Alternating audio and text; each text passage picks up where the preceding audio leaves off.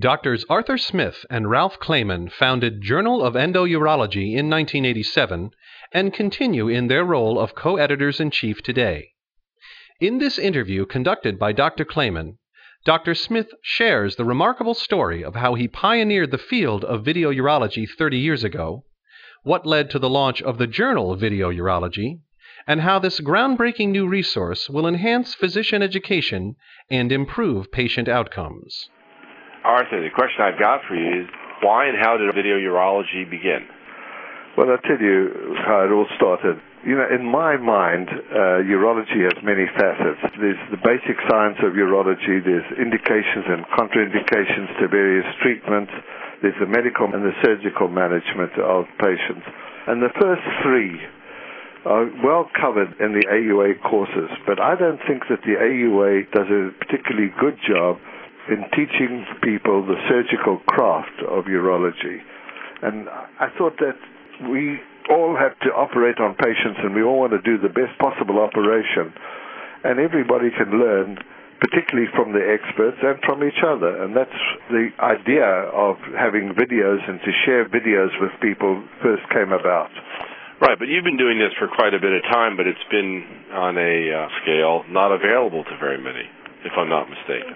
What stimulated you, though, to actually bring this out as a journal and actually bring it out as part of the Journal of Endourology or an offshoot of that? So what happened is that early on, Paolo Pupo said to me, what about having a conference, a Videourology Congress? And we had the first World Congress on Videourology over 20 years ago, and we've had one virtually every year since then, because the first one was attended by something like 500 urologists, and everybody wanted to learn endourology and all urological techniques.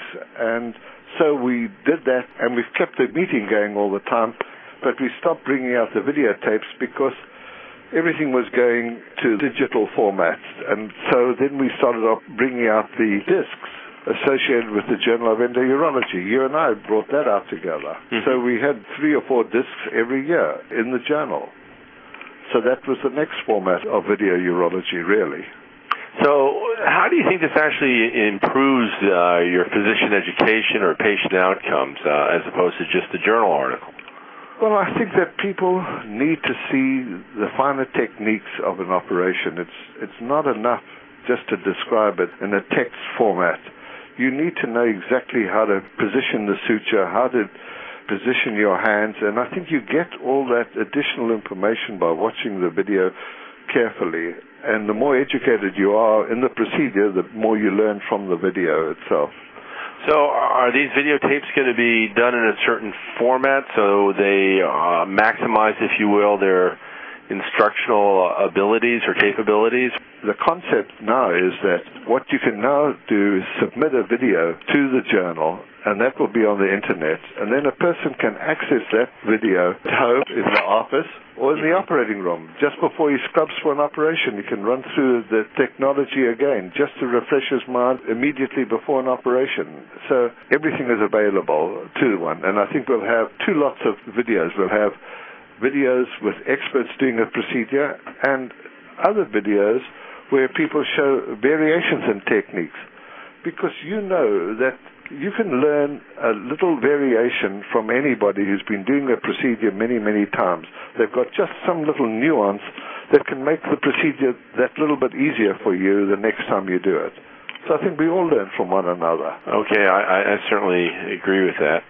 How important do you think this journal will be? What makes it different than other journals? I mean, how is this going to impact urology? I think it will have the most tremendous impact in that you can see a procedure whenever you want to see how to do it, and you can refresh your memory immediately. And it can give the person that much more confidence when they're about to do a procedure as well. They can look at it the night before, they can look at it in the operating room. It gives the person a whole lot of confidence and more knowledge before they approach the patient, and therefore the patient should get a better outcome. So will these videos then be peer-reviewed as opposed to any other publication where actually is there someone responsible for actually assessing the quality and content of these videos? Absolutely. All these videos will be approved by an editorial board, Certainly not everything will be accepted. It will be exactly the same peer review process as we have with all the articles that we have for the Journal of Endourology. But I think that's a very unique thing with regard to the videos, because I've never seen a journal whereby videos are actually submitted or subjected, if you will, to true peer review. So I think that's going to hopefully provide a very high quality of video. What about videos that I've done in the past or other people have done in the past that are really, let's say, great demonstrations of a particular technique but are sort of archived somewhere difficult to get to? Will the journal have the ability to promote those videotapes or, if you will, publish those videotapes also? Yes, they certainly will. As a matter of fact, at this moment in time, the editorial board is going through a whole lot of videotapes that we use for the original video cassettes and many of your tapes and my tapes that they have, and they're going to see if they approve them and see if they can bring those archives back into circulation again. You know, we all make videos. We all prepare talks and digital programs for presentation. And it's a tragedy that you have it, you present it to a small audience, or whatever the audience is, but they're not available ever to be repeated again. Now, if a person puts together an excellent program, they can then submit that program to Videourology, and if it meets the standard that we approve of, or the editorial board approves of, then that presentation can then go onto the web, and it will be wonderful. Will I be able to access this all online if I wanted to, or is this just going to be a print journal that's going to then come with a CD? No CD. This is all going to be online now. So it'll all be accessible from your computer at home, whenever you want it, wherever you want. Or in the operating room, right. which is a great thing. If you're sitting around between cases, you can go on and watch some videos. Okay, well, Arthur, can you wrap this up for me?